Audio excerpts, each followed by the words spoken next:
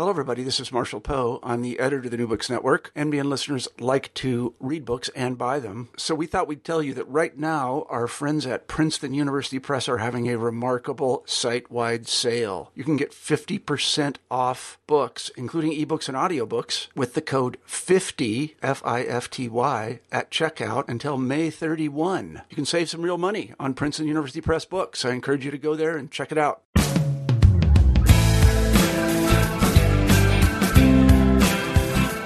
Welcome back to New Books in American Studies.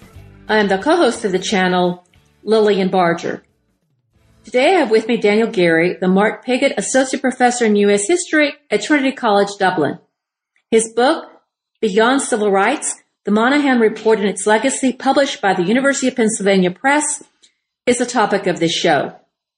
In his detailed and illuminating reception analysis, Geary argues that Patrick Moynihan's 1965 report, The Negro Family, The Case for National Action, was neither a conservative or liberal document, but rather a conflicted one whose internal contradictions reflected the breakup of the liberal consensus and its legacy. The ambiguities of the report allowed multiple interpretations from both the left and the right and marked the emergence of neoconservatism.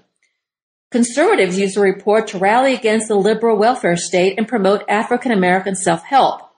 Liberals saw in the document the need to go beyond legal equality to aggressive economic intervention through training programs, job creation, and the family wage. The extensive and long debate involved issues of family structure, the source of social pathology, and the culture of poverty. African American civil rights leaders split over the report. The Black Power representatives attacked its white sociological perspective that failed to take into account how Black people themselves saw the situation. Black feminists protested the portrayal of Black women as domineering matriarchs and the male breadwinner model. By the time of the Nixon administration, fatigue over the debates had Moynihan arguing for benign neglect rather than national action, believing in an unfolding of progress evident in the Black middle classes. After 50 years, the reverberations for the Moynihan Report continue as Americans wrestle with the relationship between race and economic inequality and the unfinished business of social equality that moves beyond civil rights. Here's my conversation with Daniel Geary. Now let me introduce you to the author, Daniel Geary. I have the pleasure of having Dan with me today in person. Welcome to the show, Dan. Oh, it's wonderful to be here. Thank you for joining me in discussing your book, which is a very interesting book. It brings out many salient issues that are really still in play today, and especially in the late 20th century. So before we get into the book, tell us about yourself, your background, and how you came to write Beyond Civil Rights.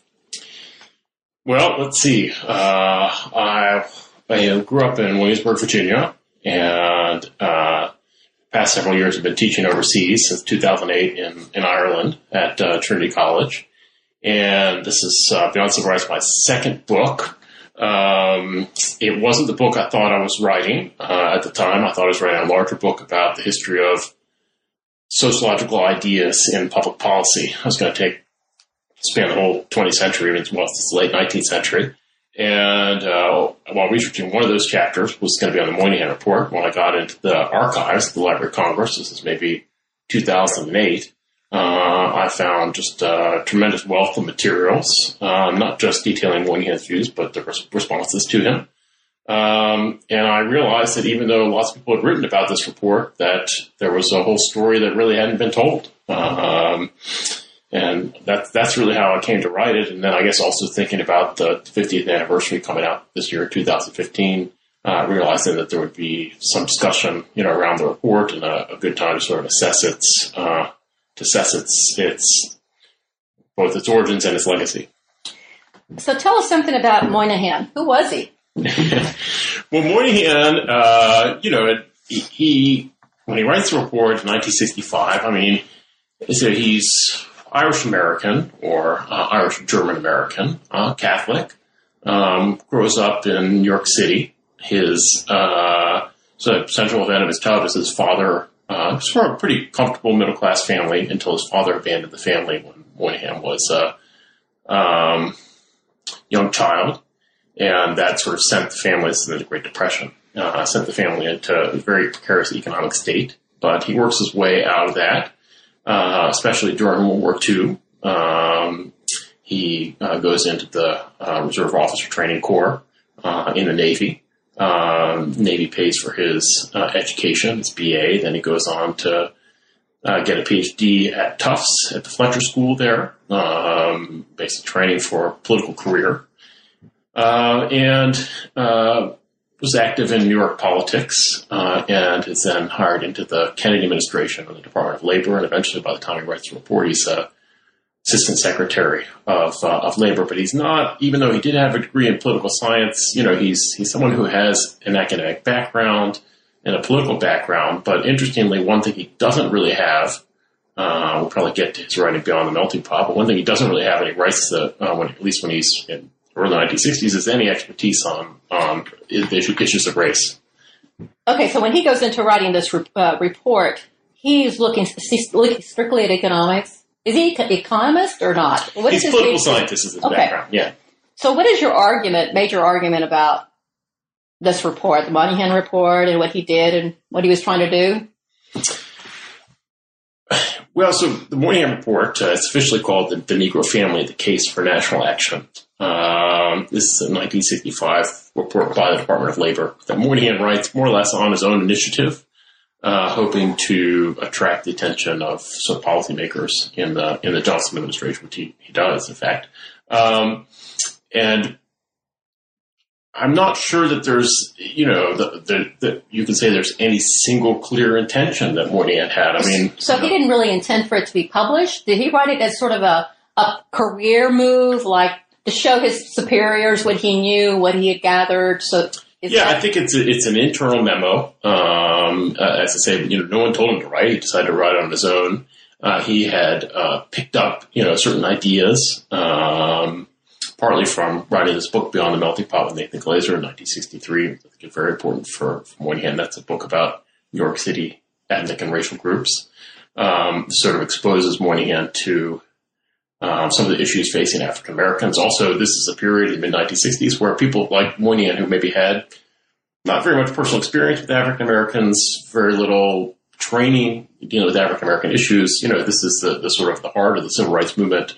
He realizes this is a major policy issue that the Johnson administration has, is how it's going to respond to the civil rights movement. Pass the Civil Rights Act, but there are broader issues that the civil rights movement is putting on the table in terms of full equality, especially economic equality. And Moynihan thinks he's got a perspective on that would be useful to officials in the Johnson administration.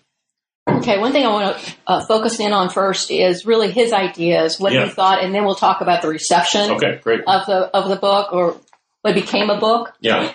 So he wanted to overlook race is one of the things that you talk. He wanted to really talk about class.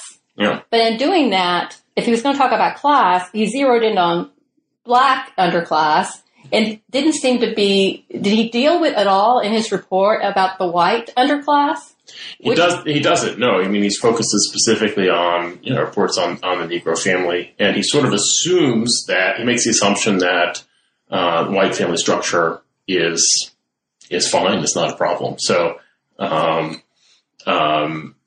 it's a curious report because on the one hand, Moynihan's concerns are in some ways fundamentally about economics and class. But on the other hand, the way that he presents the report tends to racialize the issues. So he's really kind of overlooking maybe a huge number of Americans who are in poverty who are white.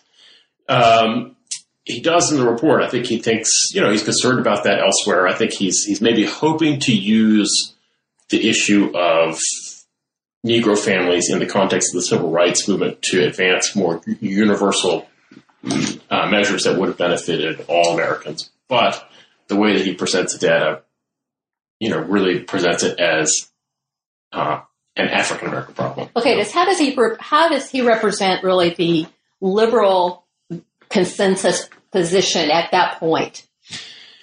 I think, in a number of ways. I mean, one is simply, I suppose, his placement. That the idea that armed with knowledge, knowledge that he gathers from social scientific experts from the government, that it's up to sort of technocratic elites really to solve social problems. And that someone like Moynihan with, not a lot of experience in this issue can come along and see the right way to do things. That the federal government is able to solve these issues also as part of the liberal consensus at the time.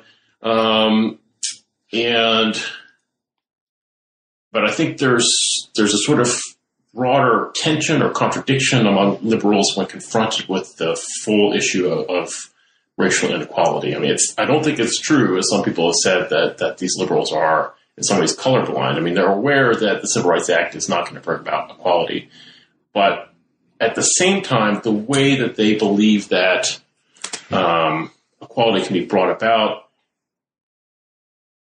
doesn't, I think, really tackle the sort of the deep structural roots of racial inequality. I mean, they're looking, Moynihan's approach is to say, well, if we're going to achieve equality, then African Americans are going to have to compete on equal terms with other groups, and how are we going to sort of raise their competitiveness? So he's really focused on improving African Americans rather than, say, on improving the social structure as a whole. Okay.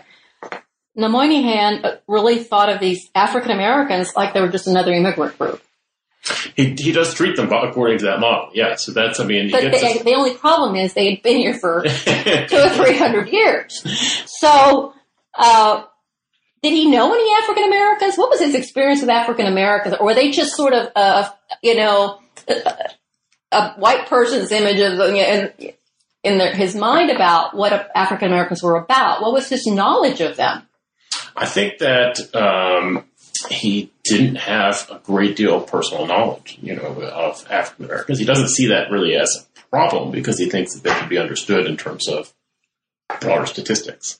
He went to school in East Harlem and certainly would have known some African Americans, but there's no evidence to suggest that he had any friends that, for example, that were African American. He talked to some African American experts on the topic, some of whom had similar views to Moynihan. But really, he is viewing things. This comes out of his book with Glaser on Beyond the Melting Pot of the European immigrant group experience. He's Irish American. He sort of claims this as the basis of his expertise on racial issues more generally, including dealing with African Americans. And the argument is that European immigrant groups were able to succeed in American society because of certain strengths that they had, the ability to work together as a community, and features like strong family structures. And he's worried that African Americans, their route to success as a group is going to have to be the same as the other European immigrant groups, but he's worried, looking at family structure, he's worried that they don't have the same characteristics that will allow them to succeed. Now, in his report, he ends up talking about things like the buzzwords culture of poverty and social pathology, which he relates to a breakdown of an African-American family structure. What was his model? What that he was comparing African-American families to? I mean, Moynihan very much quite openly supports the kind of the male breadwinner model. His ideal family is one in which the man is the principal breadwinner, in which women are focused primarily on their primary responsibilities. He's not with women working, before they have young children or even afterwards. But he thinks, when there are young children in the family, women should be at home full time. And so that's his sort of normative family model. And in a way, by saying that many African Americans fail to achieve this model, he saw this as a way, I suppose, of highlighting racial injustice. How terrible it is that, African American mothers have to be in the workplace. Okay. So, in a nutshell, can you tell us what this report says? Can you just sort of give us... Sure. Yeah, so, I mean, I think the thesis of the report is that what Moynihan saw as weak and, in effect, deteriorating aspects of African American family structure, reflected especially in out-of-wedlock births and high rates of female-headed families, that this was the factor that was going to prevent African Americans from achieving equality. That, he assumed that equal opportunities had been given, but unlike these European immigrants we talked about before, African Americans weren't prepared to take care of these, to take advantage of these opportunities because of this weakness in family structure, which he saw as weakening both individuals, children, and their capacity to develop, as well as the community as a whole. Now, he also proposed in their report, is that correct? A lot of solutions, a bunch of bread basket of solutions, including military service, job programs, guaranteed income, education. Talk about those a little bit, about what his proposals were and how did they reflect the thinking at the time? Well, we know the report actually doesn't have any proposals in it, which caused some confusion over it. But we know about, if you read it closely, you can tell what he's advocating. And if you read his memos from the time, you can tell what he thought, which he hoped the government would do. So one thing, as you mentioned, is increased recruitment of African-American men in the military. Giving them jobs, but also giving them, as Moynihan put it, discipline. He also favored public works programs like the WPA and the New Deal to provide guaranteed employment to men, so they could serve as family breadwinners. He knew, however, that Johnson didn't support that, and so he never proposed that to Johnson. And in fact, that proposal, or that idea that Moynihan had was always dead in the water as a policy idea because he knew it wasn't going to get support.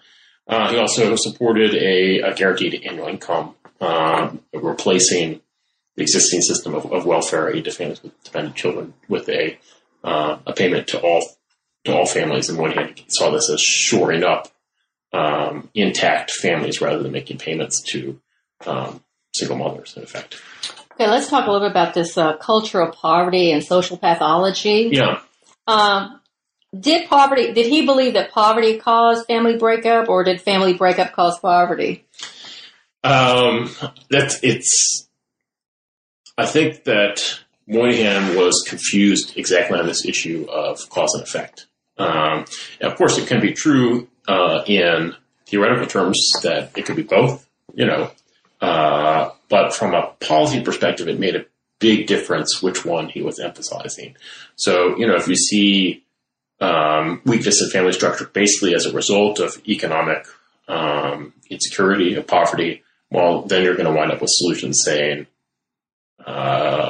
we need to improve economic equality, we need jobs programs, we need income programs, that sort of thing.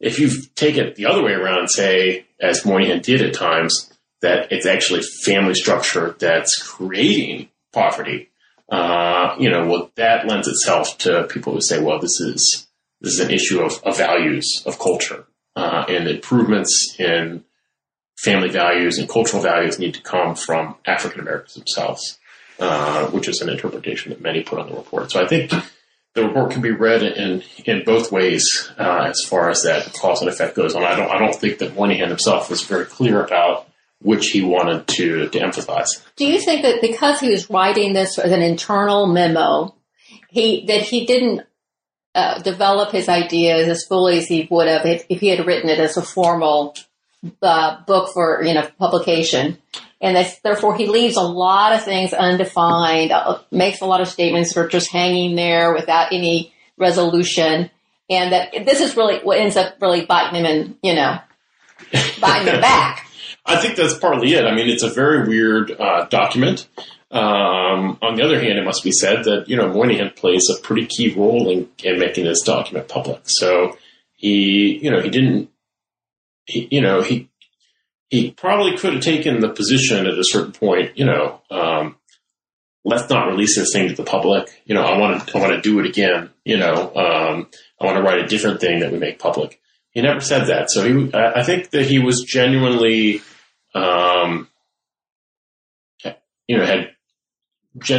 had different conflicting ideas and was confused in his own mind and hadn't sorted these things out. And he's not it's a political document. Moynihan's a very smart guy for sure. He's picking ideas up from academia, but it's not a scholarly paper, and it shouldn't be read as such. It probably wouldn't have, even though some of the ideas accord with what some social scientists said at the time, some of the lack of rigor or some of the use of statistics probably wouldn't have passed muster in a sort of peer-reviewed journal article. Okay, so how did the report end up being published? So, so the report is finished in March, and it gets the attention of Johnson and of Johnson's advisors, especially people like Bill Moynihan, who was his press secretary at the time. Then it actually informs a major address that Johnson makes at Howard University in June of 1965. After that point, it's probably inevitable that the report would become public because it was the basis for this address, and people in Washington knew about it. Over the summer, sort of leaks come out about the report. Moynihan himself gives the report to the New York Times, although he said he did it with the White House permission. And then finally, it's sort of the Johnson administration decides we're just going to make this publicly available because it's already being talked about in the press. So let people see it. And that's in August of 1965, just after the Watts uprising. Okay, so this report gets published, and all of a sudden, wow, it's an explosion in terms of the responses from across the ideological spectrum, from all different quarters. People having strong reactions for, against, ambivalent, people switching sides. They believe one thing about the report when they start, and then when the controversy continues, they just switch sides. Like, no, it's not as good as I thought it was. So let's talk about that conflict, because I think that was a really interesting part of your book. All the different facets, including, the African American response, which is not monolithic. No. So let's talk about that response first. Yeah, I think it's a much more, as you say, complex issue than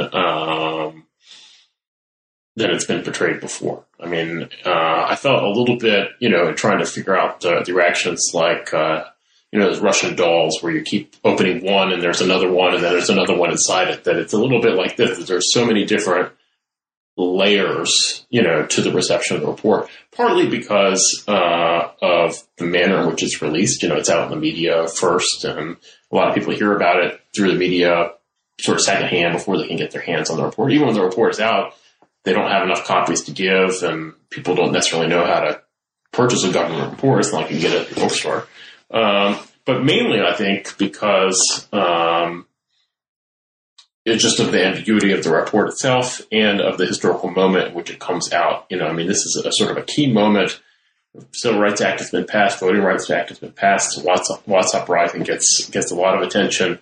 And for a moment in the fall of 1965, it looks like Moynihan's report is the Johnson administration's approach to racial issues. And people are trying to figure out, well, if this is a report that's informing what the administration is doing, what does it mean?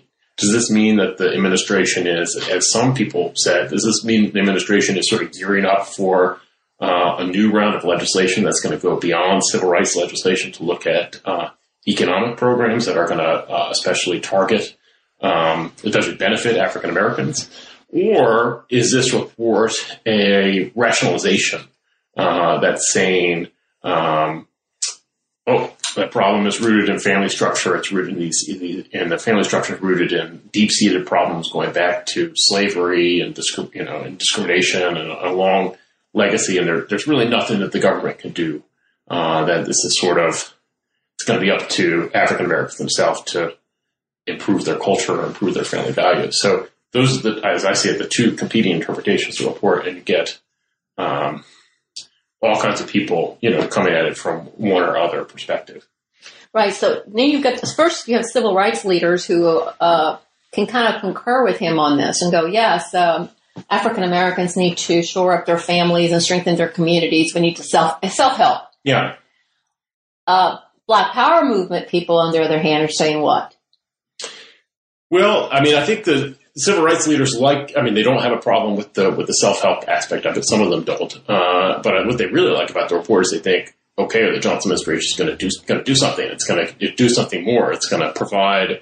In fact, a lot of people supported self-help from different perspectives, but what they really liked is they thought, okay, well, this is a case for devoting more resources to strengthening the family. Yeah. Through economic programs, they're going to strengthen the family. That's it. In other words, strengthening the black male head of household model. Yeah, that's exactly okay. it. But black power leaders, well, certainly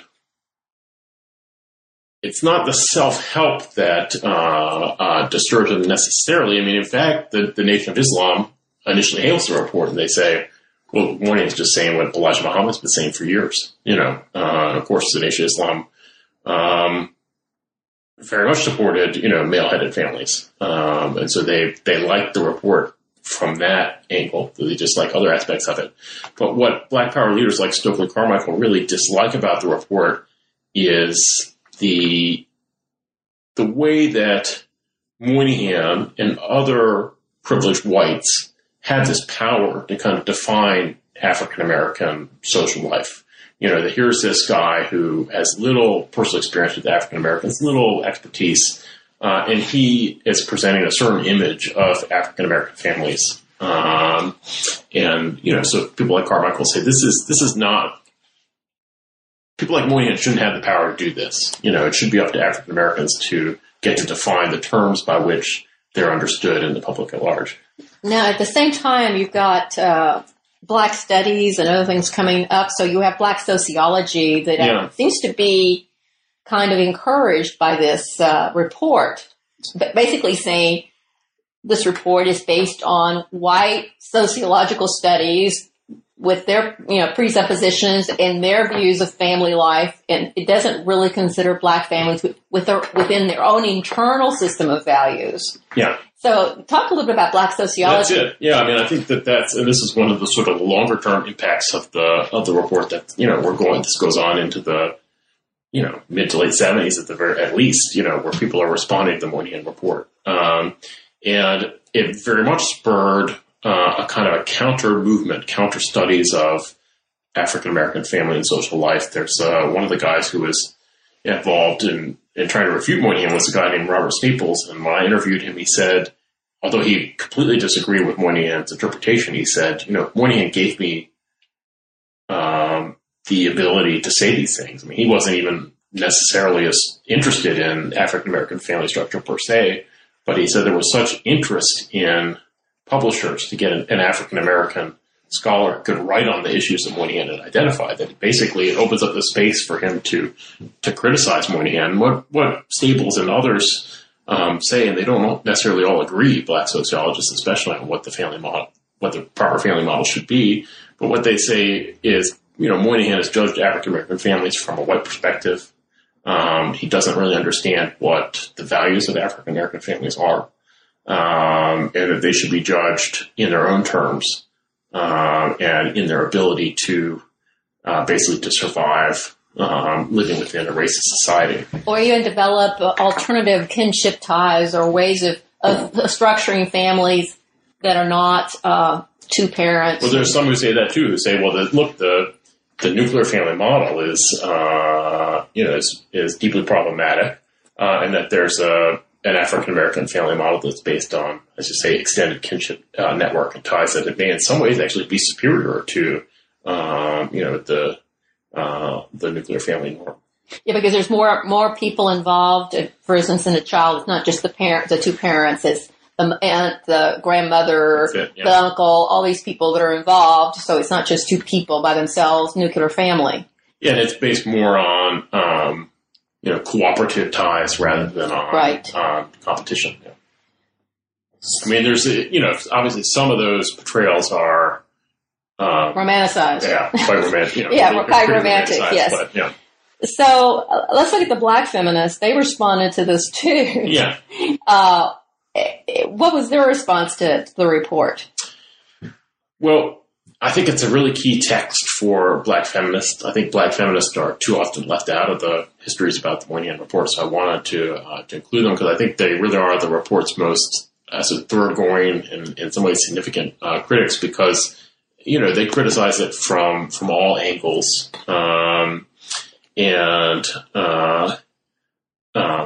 Both in terms of its portrayal of African American life, picking up sort of the critique of the Black sociology movement, but also criticizing its gender ideology and the way that it portrays African American women as matriarchs. That's the term that Moynihan used. As a negative, in a negative term. In a negative term, yeah. Right. I mean, Moynihan does say, well, they're forced to be matriarchs. It's not their choice. If they love to be, housewives, like suburban middle class whites, if they had the economic possibility.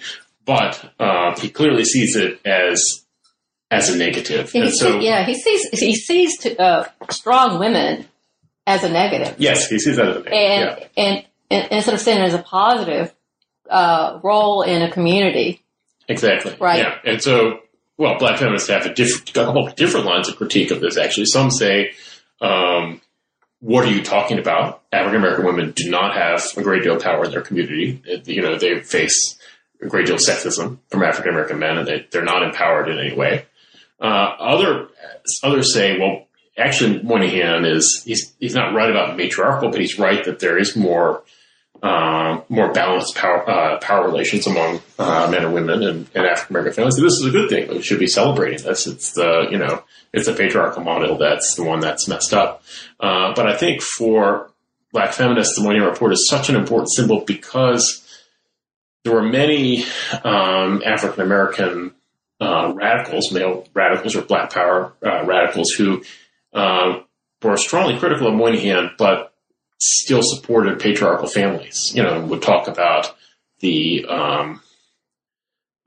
castration of African American men and the need to build African American men as powerful figures, including in their families. And Black feminists say, look, what you're saying, it's what Moynihan's saying, and they all hate Moynihan. So by sort of making that point, like you're just agreeing with Moynihan, it's a very powerful argument that they can make against them. Yeah. There's also the issue of the family wage. Is there not, when you're talking about African American women are in the workforce, they're working, and Moynihan's coming in and saying, we want to make it to where the woman can stay home and the man's going to support the wife. But feminists are going to say, wait a minute, we're workers too. Yeah, sure. And you're going to overlook the economic part. You're going to favor men economically. Well, Moynihan specifically favors taking jobs away from African American women and giving them to African American men. I mean, he does. It's not in the report, though it follows the logic, but he supports that. And some African American feminists like Pauli Murray, they recognize that, and she's on it already in 1965, and they say, this is crazy. I mean, African American families rely on women's income. There's nothing wrong with women working, and instead of trying to, improve opportunities just for African American men, maybe we could try to improve the wages and working conditions of African American women who are actually already supporting their families. So now the thing that Moynihan was concerned about with Black families, such as single parenting, cohabitation, working women, are all things that since then have become mainstream. It's very interesting because now it's really the mainstream of the middle. It is. I mean, it's one of the things that, to me, when people talk about the Moynihan Report in contemporary, culture, that there's a kind of disconnect that, that the family model that Moynihan supported is no longer the norm. And you can't really understand, his report doesn't really make sense at all if you don't support the sort of the male breadwinner norm. Now, of course, there are some conservatives who harken back to the Moynihan Report and say, and they like that aspect of it. They're quite open about one of the reasons why they like the report is these sort of patriarchal ideals. But there are a lot of people, liberals and other sort of centrist types who support the Moynihan Report and hail it as prophetic, but they kind of fail to grapple with, with its sort of gender ideology, and they fail to say whether, do they agree with Moynihan that we should go back to this, or how can this report work if you discard that? Yeah, because we still hear a lot of people talking about the family today, political pundits, talk about it like Moynihan, just this two people with two kids in the suburbs with jobs, and which is a very, very small minority now. Yeah, that's right. I mean, I think that's true. It's not, it's very. If you look at the sociologist William Joyce Wilson, African American sociologist, she really is a liberal, and it's done a lot to revive the report in liberal circles. But he clearly supports this sort of male breadwinner idea, but he doesn't own it in the way that Moynihan does. I think he says in his book, The Truly Disadvantaged, he says, well, among whites, if there's a divorce, that's a good thing because it's allowing women to escape a bad marriage. But it's like a terrible catastrophe for African Americans. So it doesn't even, it doesn't add up, I guess. Yeah, does it come to the economic argument that divorce is expensive and the only people who can get a divorce and not suffer, terrible consequences are people who are affluent? Is there something in that? It's expensive to get a divorce. It's true, yeah. And to have children when there's divorced parents. So that maybe the more affluent you are, the easier it is to do. Yeah, I think there's part of that. I suppose it's also, a reason that would explain lower marriage rates among, lower class Americans as well. The expense of getting married, but then and getting divorced. Yeah, and getting divorced. So yeah, and then which also leads you to. I'm not a sociologist who studies African American families, but I wouldn't share the sort of romantic view that exists in the 1960s and 1970s. But I also don't think you can just take a statistic like, oh, this, these are the marriage rates and assume that explains what the family structure actually is, because it could be that you have intact families, or you could have family, or that they're just not, man and woman are together, they're just not married, right. Or you could have a case where they're not married, but there's still a man involved, right. I think it's very problematic to do what Moynihan did and say, and as a lot of commentators to do today, say, well, this percentage, single parent families, this means this, Right. So now, how much do you think that this report influenced, the conversation in the 1980s and 70s about, 1980s and 90s about family values and all this that we heard on the right?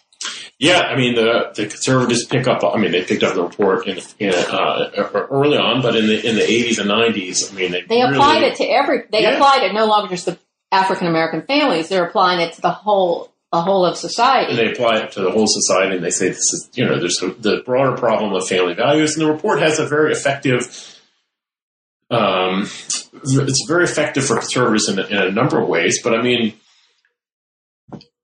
I guess the main way is it explains inequality in a way that lets Americans off the hook for it, because even though conservatives are sort of colorblind, I mean nobody would say that there's racial equality in the United States today. I mean it's obvious there are obvious disparities between whites and African Americans, so you need an explanation for that.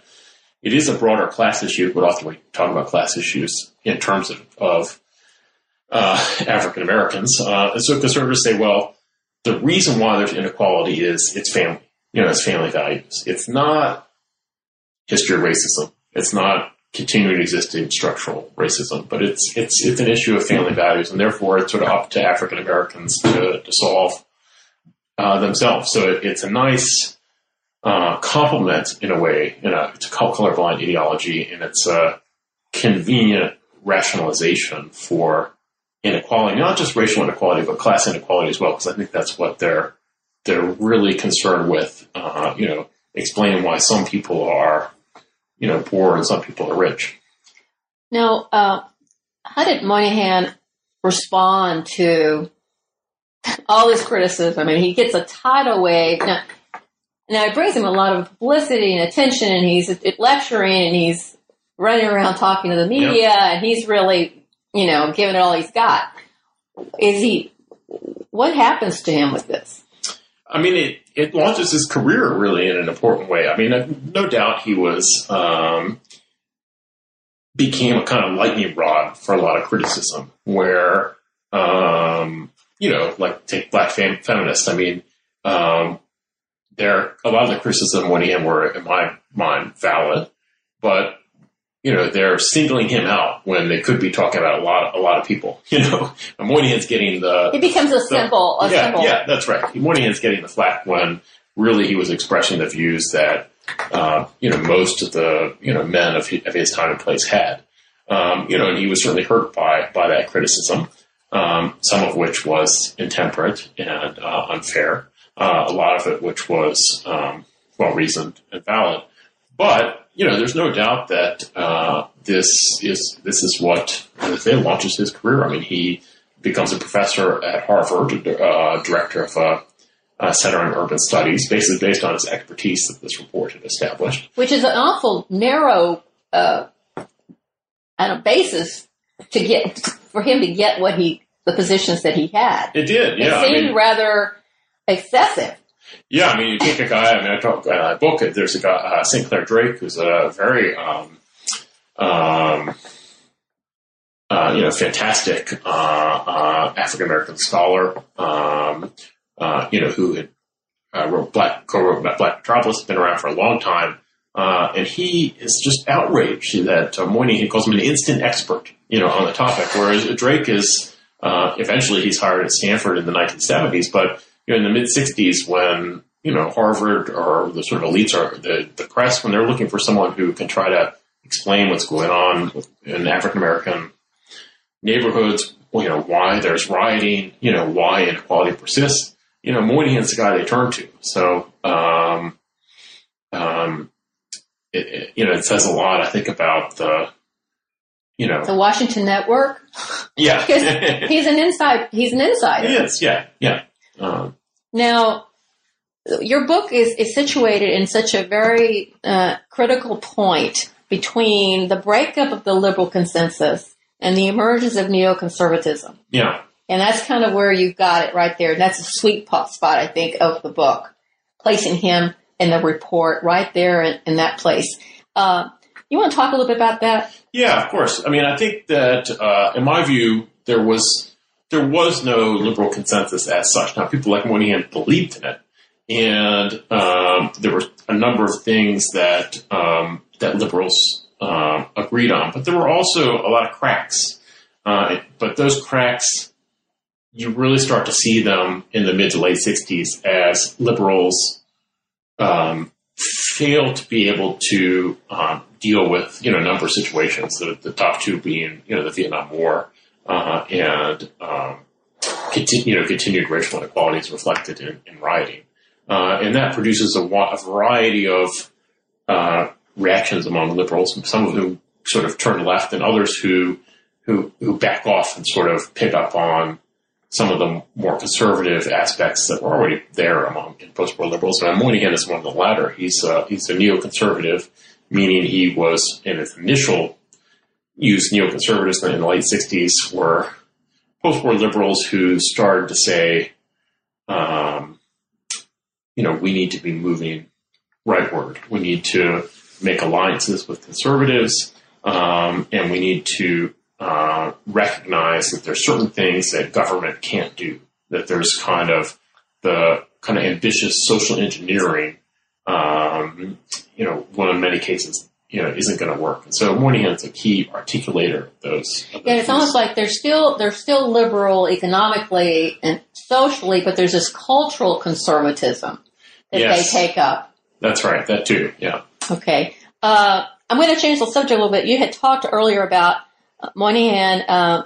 One of his solutions was providing opportunities for more African Americans into the military so they can get training, and also lowering the standards, and giving them some, for the ones who had deficient educations, getting them up to standard so that they could be in the military and learn and become men. And it was this very masculinist sort of viewpoint. Absolutely. Which is interesting that he's saying this. And then, by 65, we've got the escalation, 66, the escalation of the Vietnam War. So you have a lot more African Americans going to war and dying.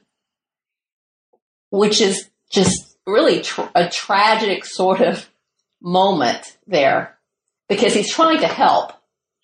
Yeah, he sees himself as helping, but yeah, obviously the way that he helps is I guess points to another feature that often people often talk about as being part of the report, but it quite clearly is, embedded in the sort of liberal embrace of the Cold War and the kind of the American post-war imperial project. Or Moynihan, he had been in the military itself, but it had been a route for social advancement for him, and he thought this would be true for others. He wasn't really a big supporter of the Vietnam War itself, although he wasn't an outspoken critic of it either, but he, still saw this as a route to advancement. And this is one of the things that earned him. We talked about the Nation of Islam before. They kind of like his family ideology, but they really hate that suggestion. And there's Louis Farrakhan goes to do a long interview with Moynihan. They print it in 5 parts in Muhammad Speaks, the Nation of Islam paper. And one of the interviews, Moynihan says something like this: well, we need more African-American men in the military. We'll give them jobs and job skills. And they illustrated this with, it's basically like a picture of death with a scythe. And then it's an African-American soldier, burying Vietnamese in a mass grave. So it's not at all subtle. So, they really call Moynihan to task for saying, you think that improved, job opportunities are, going and murdering, Vietnamese peasants and, putting us at risk. It's kind of interesting because, in World War II, African Americans were joining the military because they wanted to show that they were patriotic, and they felt like if I show my patriotism by joining the military, I will show that I am a full-fledged, worthy citizen of the United States and have all the rights and responsibilities until they come back and they're denied so many of their civil rights after they fought the war. But now he's telling them, go to the military. The military is going to make you into a man. And what's going to happen is a lot of African American men are going to fight the Vietnam War and die. That's right. Yeah. I mean, it's really ironic and tragic. Yeah. I mean, obviously not something that Moynihan had predicted, when he wrote his report. But on the other hand, as I said, it must be said, he's in this, he's very much part of this, Cold War framework that produces Vietnam. So he's responsible for it, in that sense. Now, after they have this very lively debate, it eventually kind of runs out of steam, and Moynihan ends up proposing sort of benign neglect. Yeah. Or that's the term. It ends up in something he writes. So this is a memo he writes to Richard Nixon when he's in Richard Nixon makes him his kind of one of his major domestic advisors. Because, Moynihan post-report had established himself as a sort of expert specifically on, African Americans and on explanations for the growth of rioting in urban areas. And so Moynihan writes a memo to Nixon that's later leaked, much like the report, in which he says to Nixon, we need a period of benign neglect of discussing race. That basically things had were too overheated on both sides, and that we should just stop talking about race and try to make quiet progress. Now, clearly, this, I think, was partly rooted in Moynihan's understanding of his own personal experience of the Moynihan report, where he thought, my goodness, you try to discuss this issue, you just get it from all sides. But when this is leaked, especially in the context of, Nixon's civil rights policies and his backtracking on, a number of civil rights measures, and the federal government has really, by this point, had really stepped. There was maybe a moment in the mid-'60s where people were saying, well, the federal government can really have some kind of massive investment in urban areas that would especially benefit African Americans. And that's not on the table in 1970. So a lot of people, when they see this memo, say, well, this is basically a rationalization for the federal government stepping back, saying benign neglect. And Moynihan wasn't saying, the government should neglect African Americans. He was saying we should neglect the discussion of it. But as his critics rightly pointed out, I mean, how are you going to, if you can't discuss the issue, how can you really deal with it? And actually, benign neglect is actually what happened in the 80s and 70s, 80s and 90s. And now we've got, a racial mess in this country. Yeah. And it's almost like we've got all these unresolved issues that never got addressed, never got finished, are now coming back. It does. I mean, the phrase accurately reflects, the federal government policy in many ways too. So, what do you think your book's going to be useful? Where do you want it to fit in the historiography of the 20th century? Where do you think it fits? Well, I think that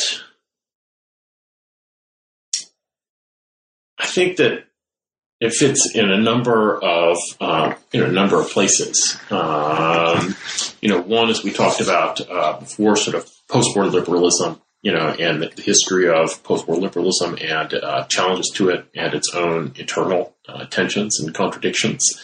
One obviously having to do with history of discussions of racial inequality, since 1965. But also broader issues of inequality as well, as we talked about gender inequality, class inequality. So I think it really, I suppose, I hope the book can tell us about some of the kind of roots of the political culture of our own time, as well as some of the, I suppose, the genuine differences between, the political and intellectual culture of the late 1960s, early 1970s, and in our own. The connections. I mean, it seems like there's a lot in this report and Moynihan's for career. There's a lot of points that really you see later in the 20th century. You still see them today. Lots of things besides race, economics, gender, like you're saying, all these things. Sure, yeah. So it's like he represents the conflict, probably, of the late 20th century. Yeah, I mean, in some ways, my first book was a biography of C. Wright Mills, and I said when I wrote my second book, I said I don't want to do a biography, but I kind of did. I mean, it's a biography of a document, of the report, and this report was connected to all these different things. And I think when you're writing something like a biography or something like this study, you have to go with the history of that document, or with the person, but you're if coming at it from my angle, you're trying to explain these broader, forces, so that's really what I'm after. And I don't think you can pinpoint it as a single theme for that reason. Right. Yeah. And it seems to me when I was reading it that it kind of unleashed a lot of things that were already there, a lot of the conflicts that were already there, a lot of ideas that people were already thinking about. He just the report sort of opened up the floodgates for people to come out and say, yeah, okay, this is what's going on. Absolutely. Yeah. So it's, it was a catalyst for a lot of different debates. Right. He didn't really create the problems. He just sort of brought them to focus. And usually I think it's what happens a lot in history. We move on. We have all these issues until something happens or some event that kind of brings everything up to the surface. Well, you have been very generous with your time. I have one question for you. What are you working on now? Well, a couple of different things. One is a project about the concept of integration, meaning racial integration. And, where does that concept come from? What did it mean? What did it mean to different people? And how does it get discredited?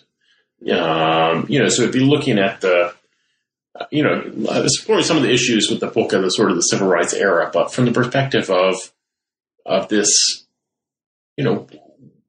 I think that historians today too often dismiss the language of integration because they say, well, integrationist is not really an adequate label to describe civil rights leaders like Martin Luther King. And I agree with that point, but people used that term at the time. So why were they using it? What did they mean? And I think it's one of these terms that was used by different people to mean different things. And there's also desegregation. integration, yes, integration, desegregation. What's the difference? I mean, before integration, people talked about assimilation. Assimilation, Yeah, and what's replaced integration now that people won't talk about that. But I do think it's there was a moment certainly in the civil rights era, but also before and since when people, what did they mean? What did they think an integrated society was like? What was their vision of the future? I suppose. And what were the different visions of the future? Does that bring into the whole issue of the American melting pot? Is there a melting pot? What is the melting pot? And what does it look like? What does it taste like? Yeah. I think that, I mean, so, and it fits up with that as well. I mean, ideas about how people understood immigration and the melting pot, because, if you don't have a melting pot, then how can you have integration? Or what would integration look like if you don't have a homogenous society in the first place? So, I think there's a lot of things that could be explored from that. And I think we don't really know, just the basic history of that term and who started to use it, when did they start to use it, who picked it up, what were they picking up? I mean, I think we have a sense of who discredited that concept. And probably if you ask people, how do you define it, you would get a lot of different definitions. You get a lot of different answers. Yes. So that's it's quite an early stage, but I'm interested in exploring that as maybe a next book. Thank you, Dan. Oh, my pleasure. And thank you to our listeners for tuning in to another edition of New Books in American Studies. It would be a pleasure to hear from you. Drop me a line at newbooks.americanstudies@gmail.com. This is your host, Lillian Barger.